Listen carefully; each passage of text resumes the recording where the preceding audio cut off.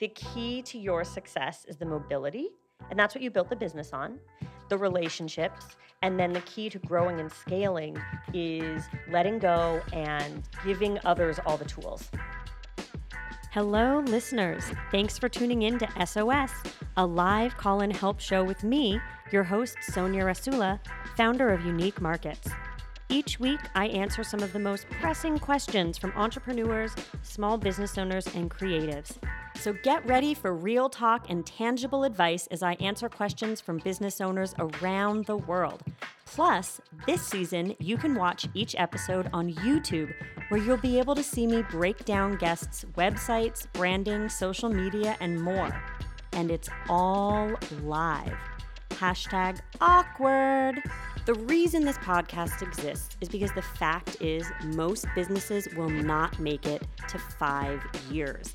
I've had multiple businesses for over a decade now, and I really want to make sure that you have long-term success. I don't want you to make the same mistakes that I made. So tune in weekly as I help business owners face their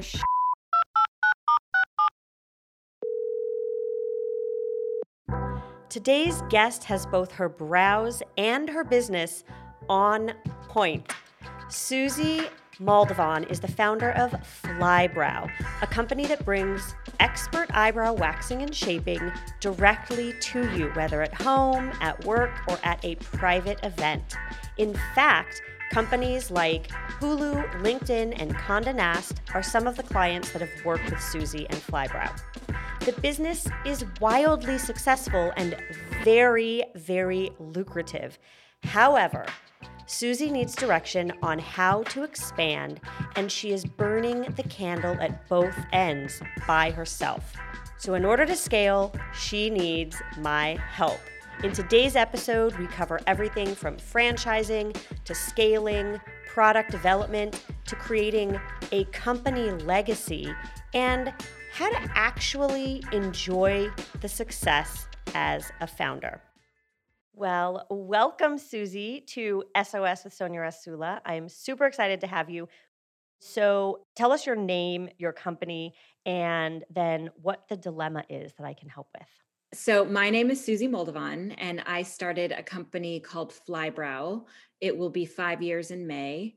And basically, Flybrow is a mobile eyebrow business. We were started very organically. I was a single mom and needed to be able to work and be with my kid. And so getting a job in a salon was just not really realistic. So I started doing like mommy and me groups and like girls' nights out and girls' nights in and things like that, which led slowly to sorority houses, which then led me into businesses. People were at work and like tech companies who get it, who are trying to bring in services, Twitter and Snapchat and Salesforce and LinkedIn and Google. Like we started going into all those companies and we would book a day and go and do people's brows at work. So instead of me sitting in a salon between 9 to 5, I was going to people at work between 9 to 5. So it was amazing and it was great and it made so much sense and people loved the sort of solution, the work-life balance solution that we were providing. And brows is like an annoying errand. It's like you need it, but it's not like a massage or a manicure. You don't luxuriate in getting it done. I mean, it's still, still taking hair off your face, but basically that's how we operated for the first 4 years. We slowly started to like fold new companies in and we just kept growing. And then we got Viacom and then we got just like a lot of really big companies. And then COVID happened and people stopped going to work. So instead of solving the work-life balance, I had to kind of figure out a way to bring the service safely to the customer without having a space. So we didn't have a place to operate. And there were definitely moments where I thought we should get a space, like maybe now's the time, we should just stop being mobile. But it's really in our DNA to be mobile, and it allows me to be in different cities. So what we've done now, so I created a Flybrow at home appointment during like high COVID, where I was doing Zoom brow appointments, which was amazing. And I wouldn't have believed it would have worked before then. But then what sort of happened now that places are opening and things are opening is we are partnering with small businesses. So now we're small business helping small business. Okay. And we are going into salons and we are going into clothing stores like retail. I kept thinking like, who needs our help? We bring about 20 people in every time we have a pop-up. So like who needs that foot traffic to convert them into their customer? So Yeah. that's what we've done now. So now Flybrow, we go into either salons or stores, retail spaces. We were partnered with Kiehl's, which in June will be back into their stores. So we're getting back to it, but we don't go to businesses anymore because people don't go to work. So now, but we're still in different cities. So we still go to San Francisco, Orange County, San Diego, Los Angeles. I mean, you name it. Okay. So I'm intrigued because, man, there's so much there. Okay. First of all, congratulations for constantly pivoting, figuring out how to do that. Yes. Both of us, like, high five to you. How do you staff the business? Because you just said that you're in all these different cities. So how do you staff the business? And then I know that one of your big questions is around potentially franchising. So I'd love to kind of take a deep dive into that too. But yeah, so how many staff do you have? Like, what's the makeup of the company right now? So it all goes hand in hand, every question you just asked, basically. So essentially, all the people in all those different cities is kind of me, which leads me to Okay. I'm also so tired. Okay. But I do have 3 artists that work for me and 1 assistant, and I'm just bringing on a social person because I was doing that too. Yep. But artist wise, so basically, I was teaching a class called Flybrow Academy, and I partnered with Dermalogica at the International Dermal Amazing. Institute. It was amazing because they teach aesthetics. Nobody was teaching eyebrows. So Jane Werwand is actually one of my biggest mentors. She started I Dermalogica. love her. She's the best. Love her. So she actually allowed me to teach my first class there. And then I made connections and relationships, and I still have lunch with her like once a year. She's incredible. So that was my first foray into teaching brows, which then I realized, okay, this is how I grow my business. So I started teaching Flybrow Academy. So anyone that took the class, which was in person back then, could apply for a job and go through deeper training with me. Got it. Now, Okay. in COVID times, I just recorded the class to be something that I sell online. Mhm. So this is like multifaceted because I want to sell the class, but I don't want to just sell it and like lose all those people and send them into the ether of the aesthetics world. I kind of want to capture them. I'd love to capture them in like to get Flybrow certified and then be eligible to have your own Flybrow. Like we just got a text the other day from a girl in Pennsylvania. She's like, how do I run Flybrow Pennsylvania? Yep. The answer is I don't know. But what I see, so if like I take my Braille brain out of it and I just go big picture with it, what I see is I teach people everywhere, artists who are licensed, how to run a Flybrow in their city. I will tell you this business is amazing because it's very low overhead. So I do have 3 I love artists. it. They've all been trained by me. One lives in San Francisco, one's in Orange County, and one is here in LA. And so they work their region and they work it with me, and they've been trained by me. But what I know by doing that is it takes a lot to train someone to the level that I need them to be at. So it's not just you take the class and you do the training. It's like a lot of practice. Practice is everything. Right. And so, from a business standpoint, once those people are trained, they are giving you a commission, or are they currently your employees? Okay, so the way it works right now is that we book it at a 70-30 split. So which turns into a 50-50. So I book all their appointments and we do all the marketing and we handle everything. They're booking because of our name, Flybrow. Yep. And when they work, they'll make 30% of all their services and we make the 70. But they make 100% of their tips and we pay all credit card fees. So by the time I pay them out, it's really 50-50. So if she makes 600 for the 4 hours that she works, she gets paid about 300. Okay. I mean, $600 for 4 hours. Oh, I'm we're sitting doing here better. like, I can make about 2,500. what am I doing here? No, I mean, that's what I'm telling you. It's a lucrative business. Like and on a really good pop-up, I Yep. could do like 2,500 in a day. Yes, and all of the work that you've done up until that point, including web presence, social media presence, marketing, relationships. Like you can't discount all of that. So yeah, amazing. Okay, so your question that you had, I think, was really around franchising. Like, should you franchise, right? Or like, what's the question? So it's scaling and it's all hand holding because it's scaling and franchising because I can see this big picture franchise thing, which is like, I can see that I can create a way for other people to feed themselves in this business that I already know how to run. But at the same time, like I want to sell Flybrow Academy, but I don't want to just sell it and then have people take it and then run like Sally's Beauty Shop, having taken Flybrow Academy. Right. And I lose them. Right, of course, which is a great gut instinct. So, okay, I have a lot to say about the subject because so I franchised Unique Markets and then the pandemic hit. So, interesting timing. But even without the timing, I am going to say something that I wish someone had said to me before I went down the road of franchising. You can just license. Yeah. Right? So you probably already know that, but like when you're in the process of trying to figure out how to grow and scale your company and you have this idea of franchising, you can also instead license. And I wish that there had been a book out there or information out there, but there wasn't. And I still don't think there is. Like maybe I need to write that book. You might need to write it. You know, So tell me the difference a little bit. I know the difference franchising and licensing. Yeah. I mean, so I'm going to do a real top level, like a personal difference, because now that I've been through it, there are lots of legalities, right? And those are kind of the main differences. But when you come down to it, at the end of the day, you are loaning your brand, the branding, the use of the name, that person being able to represent your brand to someone somewhere, right? So at the end of the day, that's what you're doing. And you can do that through licensing. You can do that through franchising. Franchising is the one that tends to get the more market share and the more buzzwords. And like we read in magazines, like top franchises to buy into, and a franchise for everyone listening is like McDonald's. Anyone can, well, you need millions and millions of dollars, but anyone can start a McDonald's in their neighborhood.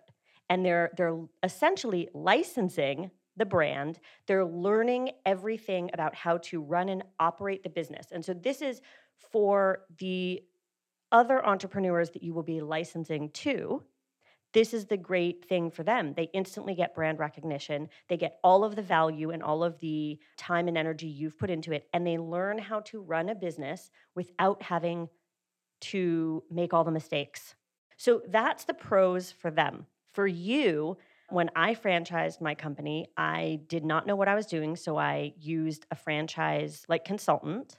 It cost me tens and tens and tens of thousands of dollars. I'm going to throw that out there. So I'm going to talk real numbers here because I do think this is helpful for people. By the time I spent the money on the consultant, who, granted, gave me very valuable information, but the most valuable information that he provided was the giant Excel sheet, which was really intense, by the way. Like, I never could have done that because you're projecting. The legalities, when you license or franchise, right, either one, you have to have everything in order for the people that you are handing off to. And so the government wants to make sure that you aren't scamming people. Which is good for them. Like those things need to be in place. The real reason why at the end of the day, I probably spent, and then also I had a full-time team member on it. It's a big salary. I probably spent upwards of $150,000 before lawyer's fees. So honestly, like if I'm being honest, I probably spent over, because it was a 2-year period, by the way, also. It was a long time to just like get it, figure out how to do it, go through the process, all the legal paperwork that you have to do. It's such a process. So all things said and done, I probably spent about $165,000 to $170,000. That's without anyone signing up. But me thinking like, I'm going to recoup my money. And when we looked at the giant Excel sheet, it was great. I would recoup my money, but more importantly, help share this way to make money for other people, right? then the pandemic hit. So the thing is, franchising is going to cost you much more money because it's state by state. So, in America, every state has different laws. Some of the states you can franchise a company for free, but many of them you cannot, and you have to get this special license. Okay. So, and then here's the catch. It's just like leave it to the government to figure out ways to make money. So the catch is, I buy the license for California, but you have to pay and renew every single year. This is crazy to me. So for the ability to have a franchise in California and for the ability to potentially sell one, so you have to have a permit even to then shop it around. So before anyone even purchases a franchise, you have to have that permit. So then you're spending money, like we were getting permits for like New York, like the Northwest, California, Hawaii. Like we were having to figure out where we thought people may want to franchise and get those permits. So you are just like you're just throwing money out the door. So honestly, when it comes down to it, that's my big reason for you to license instead of franchise. Now, when you license, you should be doing the same things that you do when you franchise. We have an insane book. Like, we do have a franchise, by the way, Unique Markets Portland. This amazing woman, Heidi, is the one franchisee that we did before COVID. And so she, uses that book. She uses everything that we sent her. And then she has direct connection to me at all times, 24/7, to help her make decisions. The way franchising work is you purchase, you buy into and own the brand for your region. It's about regions. So she owns the brand for her region, which is Portland and area. Then every year, she's giving X percentage of profits. Now, because of that was before the world changed. Now that the world has changed, we've had to tweak it a little bit.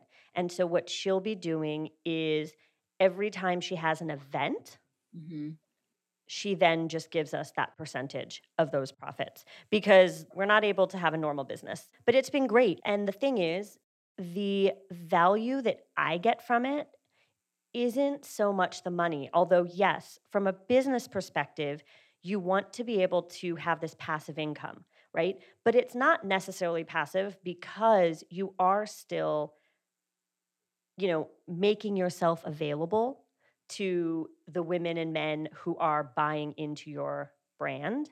And because you want to see them succeed, because when they succeed, then you'll make a little bit more. But it's not that. It's like the fact that Heidi is now in Portland, and every time she has an event, she's had 2 events, it's just like I can see the joy. It's the same joy that I get of having the markets. She's becoming a leader in her community, and she's helping all these other small businesses. So like that's the impact that it really truly brings. But I do believe, in your industry, because we're in events, in your industry, which is beauty and on the fly beauty, like this is an amazing, you're going to be able to have passive income. You're going to be able to really bring in and raise your revenues while at the same time helping these people all over the country who buy into it. So I do think this is a fantastic idea for you. I think that you should definitely license. And then if you haven't worked with a lawyer yet, like it's worth the money. I would contact a lawyer and just talk to them about like the paperwork. What things do you have to have ready for a potential licensee? And then do it.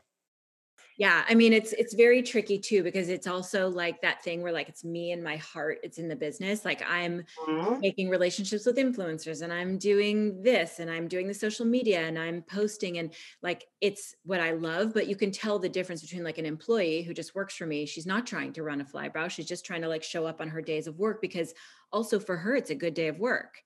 I pay my artists about $450 to $650 on one day. Yeah. Like that's a good day of work. And, so that makes me feel good too. Like I'm providing, it's like, if I do well, they do well. Yes. So I would say for you, I can already tell with a couple of the things that you've said. For you, the thing that's going to be probably the most challenging, because you can contact a lawyer, you can put together your brand book, the most challenging thing is going to be the learning to let go. once you license. There's a reason why you're an entrepreneur, because you like to do things yourself. So you're going to have to learn to let go, because when you do, they're going to, trust me, they're going to run with that. And they're also going to, while they are becoming leaders and entrepreneurs in their own right, they're still going to very much look up to you as a mentor the way that you look up to your mentors. The money will be coming in. The other thing is the time and attention that you put into social media, into making relationships with influencers. You have to remember that at the end of the day, that will all come back to you. You're not going to see it right away, but like, yes, you're right. I can see how you're like, because I do the same thing. You know, I'm posting to Instagram and I'm doing all these things, and then it's just like, oh, it's my baby. But you have to learn to let go of that feeling of like that territorialism of like, it's my baby. Because now, in order to scale and grow, you have to let other people run with it. Totally. And I do want to share it. I mean, I think ultimately, like in my heart, that's why I'm doing Flybrow Academy. Like, and I'm working on some other things. I mean, passive income is the word of the day, of course. Like that's something, we're a service only business right now. And that is also what is super exhausting. Mm-hmm. I am working on some projects and some products. I have a template of our pencil. Oh my God, that's amazing. So that could be a thing soon. And then I have a lamination subscription kit. Yes. Okay. See, this excites me because you're thinking about long term, not just short term. And that's the whole thing. The problem with most people is they think short term. So when you introduce your product line and when you introduce these things, this all goes into the licensing. Yes. So I'm like excited to watch you grow, because you really need to, I can already envision this, but you have to get over that thing fast in order to do this, Susie. I mean it, because you should have people in every single state, in every single big city, in every single small city. So it's like, get them in, give them the skills. Yes, you are teaching them, you are giving your expertise to them for free, but they are then going to become a licensed practitioner and part of the Flybrow community. It's like yoga studios. Tell me if you think this is wrong. The way that I saw it is that they would first take my online course to see if the way, you know, if I'm the person they would want to even like learn from, and then if they were interested, then they would do a Flybrow certification, which would be like another level. Got it. That's interesting, because in the world of courses, which everyone is doing now, thank you, COVID, everyone is an expert, everyone has a course. In the world of courses, it is smart to always offer something that is tangible to everyone, like something that, like, so in other words, what I'm saying is free. It's smart to offer something free so that they can then see you as an expert, right? So, like for me, I have this podcast. I don't actually have a course, but I am going to be filming one soon, like a whole series of workshops. Thank goodness I have established myself as an expert through the years. So I have a community. So you're going to be slowly building that community. I think you should offer something that's free or something that is of value that gets people in, because they need to understand that you are someone that can offer that value. Then maybe you have the course that people pay for, but I'm not sure, because part of me really thinks that you should offer the freebies, offer some really good like business, tips, like have that stuff as the kind of gateway in. But I think that your course should be part of that academy. Like with Dermatologia. Dermatologica. Yeah, I'm like, wait, I said that wrong. Isn't their whole thing like they educate, but then they charge for they charge for classes. It's like a beauty college, and you go and you sign up for each because class. you get certified, and having that certification is important to studios and places. So what you're doing is very similar. You need to charge for that academy, for all of the education that you're giving them. But once they're done that, I believe that then they are ready to be licensees of you. So I think that it's a smaller, like you're going for a smaller number, because it's quality, not quantity here. So I think that actually everyone who takes the course, it's because they are interested in the final product, which is becoming a licensed practitioner. and seeing the value of at the end of this course that you're going to do, you are then able to do this, this, and this. I mean, that's just what I think. Yeah, no. So I think that's a good idea. I could sell the initial course. They take the course, but then in order to become Flybrow certified, I could maybe do something like in LA in person for free. That's interesting because the world is going to slowly start to open up a little bit, which I think helps for the future. But I'm going to be realistic and also understanding that a lot of Americans are not going to get the vaccine, which presents a huge problem. So I think if there is a way for you to try to do this virtually, or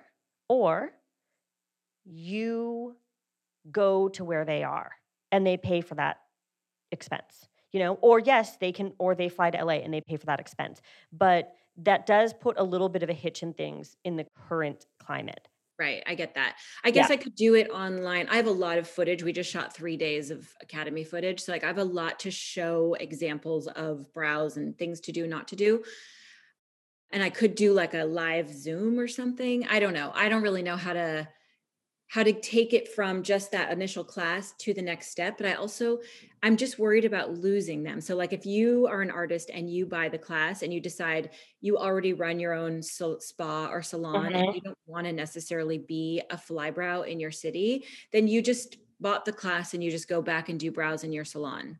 Right. No, this is the thing that differentiates you. And also they can learn from other people for that. Yeah, for sure. Not going to learn from the best, but they can find other people to learn from. What you need to do is sell the course as part of the licensing. I believe this is what separates you. And again, kind of goes back to what I just said, like quality over quantity. All you need is one Heidi. Truly. But we don't want, we want 50. We want more for you. This industry is ripe and ready for this. So I would prefer to see you grow on your website, offering some freebies that are fun, that establish you and, as an expert, but it's sign up for this course. And it's less about signing up for the course, actually. It's still Flybrow Academy, but it's like you are signing up to become a licensee, right? To own your area. And this is important because the other thing is I do believe you do have to think of that part of the franchising as very valuable. So you don't necessarily want, and this is all stuff that you have to think about ahead of time because it's in all the legal paperwork and everything. Los Angeles is a very big city. Yeah. Do you want a number of do you want a number of people to represent LA or do you want just one? And it's important to think about this stuff ahead of time because at the end of the day, if it is just one, that person is just raking the money in. And at a certain point, when they cannot do it themselves, which is exactly the point that you're in, what happens is they will probably then potentially hire staff. I want them to do that. Yes, and those employees have to get trained through the same program. They're not the owner, but they're still getting all of the training. So this is you start to see the ecosystem of it, and it's so having one person in Atlanta, but Atlanta is very similar to LA. It's a very large place with many different neighborhoods. One person owns the Atlanta region because they're just going to start as they start to figure it out and make those relationships. And again, many of those relationships are already made because of you. If you have a relationship with Kiehl's, right, they can potentially do a pop-up at Kiehl's in Atlanta. That was my idea. To Kiehl's would be the key to every city, but I just don't want to go to every city. I'm tired. Yes, no. You can't in order to scale. I've already been through it. So we know what you're going to do there. Do you have another question that you want me to help you with? So one of the things I always sort of thought is to have one flagship location. So we are mobile. That is what I love. But I do think that our storefront is our Instagram is sort of how I see it. If you want to know what we're about and what our work looks like and where we go and locations, you go to our Instagram, that's the storefront. But there's a little part of me that thinks like growing into one flagship storefront could be a good idea. And that's where we launch all the other mobile places from. But I just don't know if I'm going again. Like it's especially in COVID, everyone keeps asking. The busier we get, the more they keep saying, like, "Are you ever going to have a place of your own?" And I'm sort of like, Yeah. no, it's not something I've wanted. So I'm going to give you this piece of advice.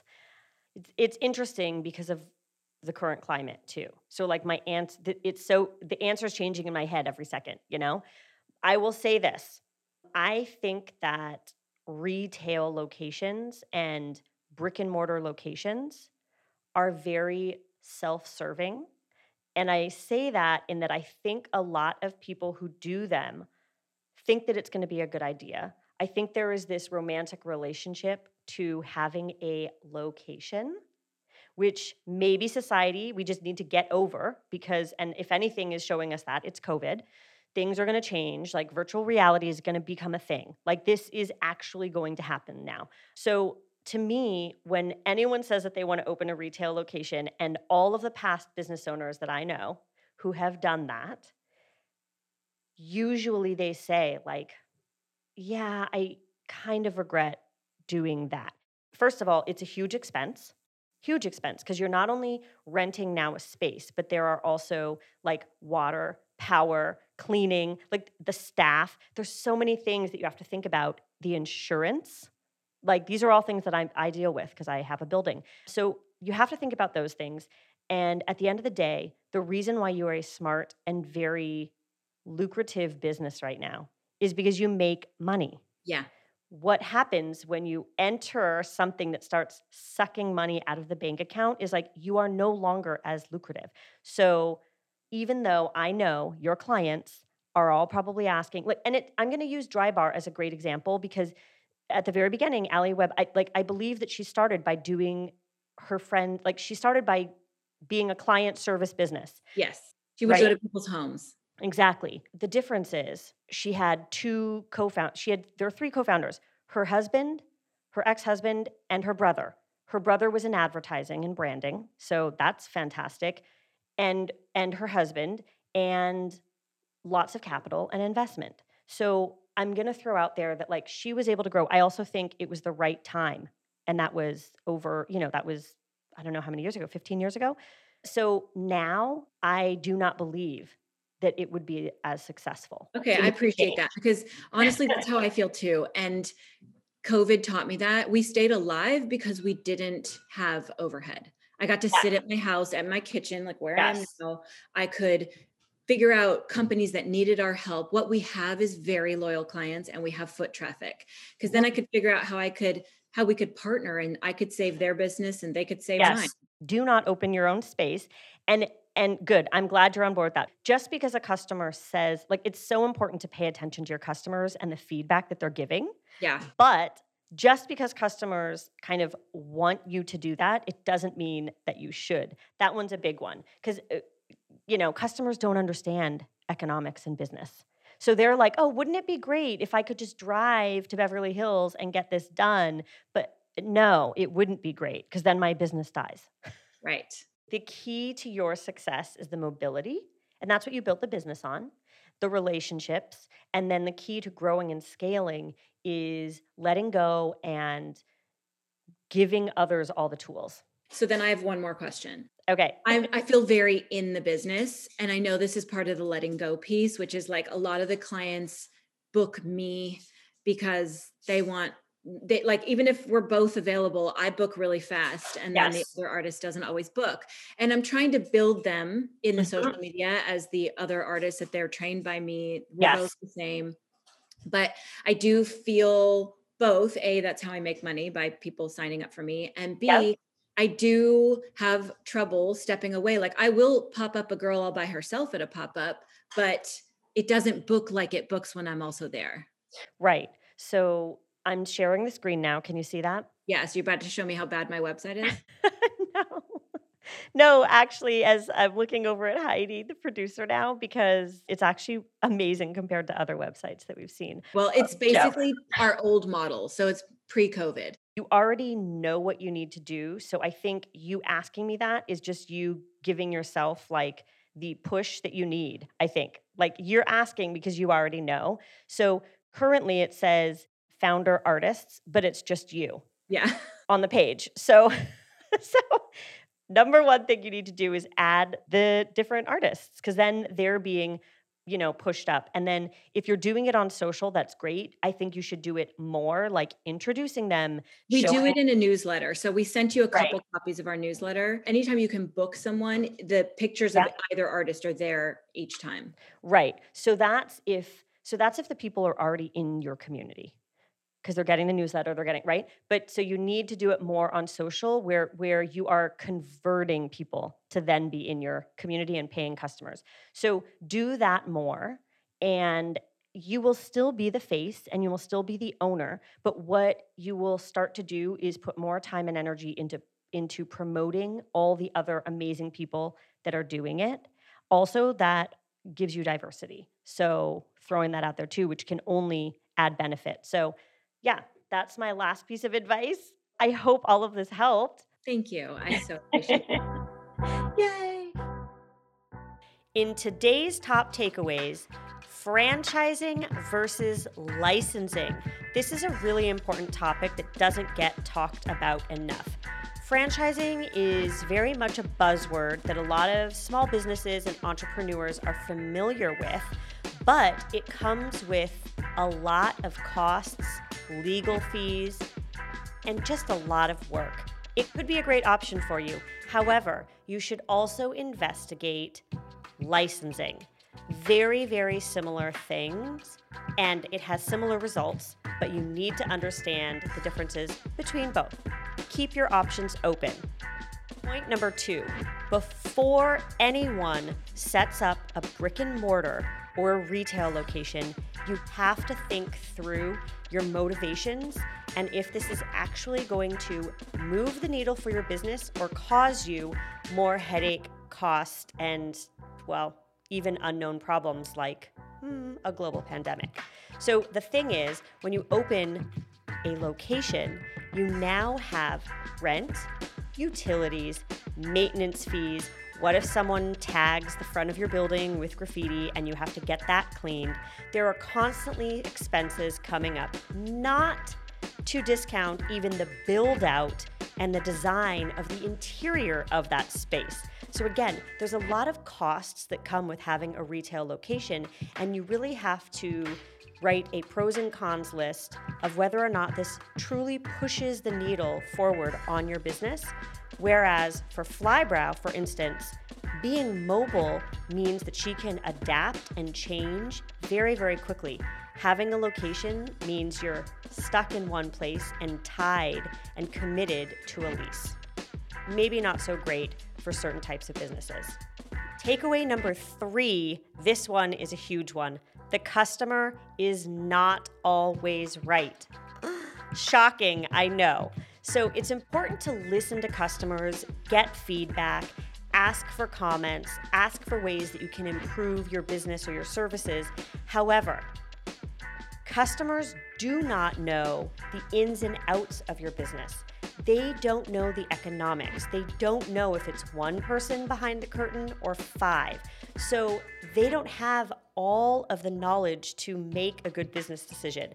So while a customer may make a suggestion like, I would love dresses in this color, or you should start your own makeup line, they don't know the economics and the work that it would take to produce those things. If it's not part of your original business plan, you probably shouldn't do it. So again, you want to listen to feedback and take into consideration what customers advise, but don't hold yourself to them. And the last takeaway is learn to let go, especially for all of the founders listening out there. Sometimes the only way to scale is to let go of things that you are doing yourself and to hire other people. It also could mean taking a step back and instead of scaling large and fast, take the time to think about, are you growing the right way, not the fastest way? And remember that you need other people It takes a village, y'all. You need other people to help you build your company. No one can do it all alone. If SOS has helped your business, I would love to hear from you. The best thing that you can do to help spread the word about this podcast is give us a 5, once again, that's 5-star rating, and remember to leave a review. Honestly, that's probably the best way that more people will discover this great podcast. Also, remember to tell your friends. Follow me on Instagram at Sonja Rasula. That's SonjaRasula. And you can follow my business at Unique Markets. And if you're listening to us on Apple Podcasts, you can subscribe. And if you're listening to us on Spotify, make sure to follow. See you next time. Thanks so much for listening.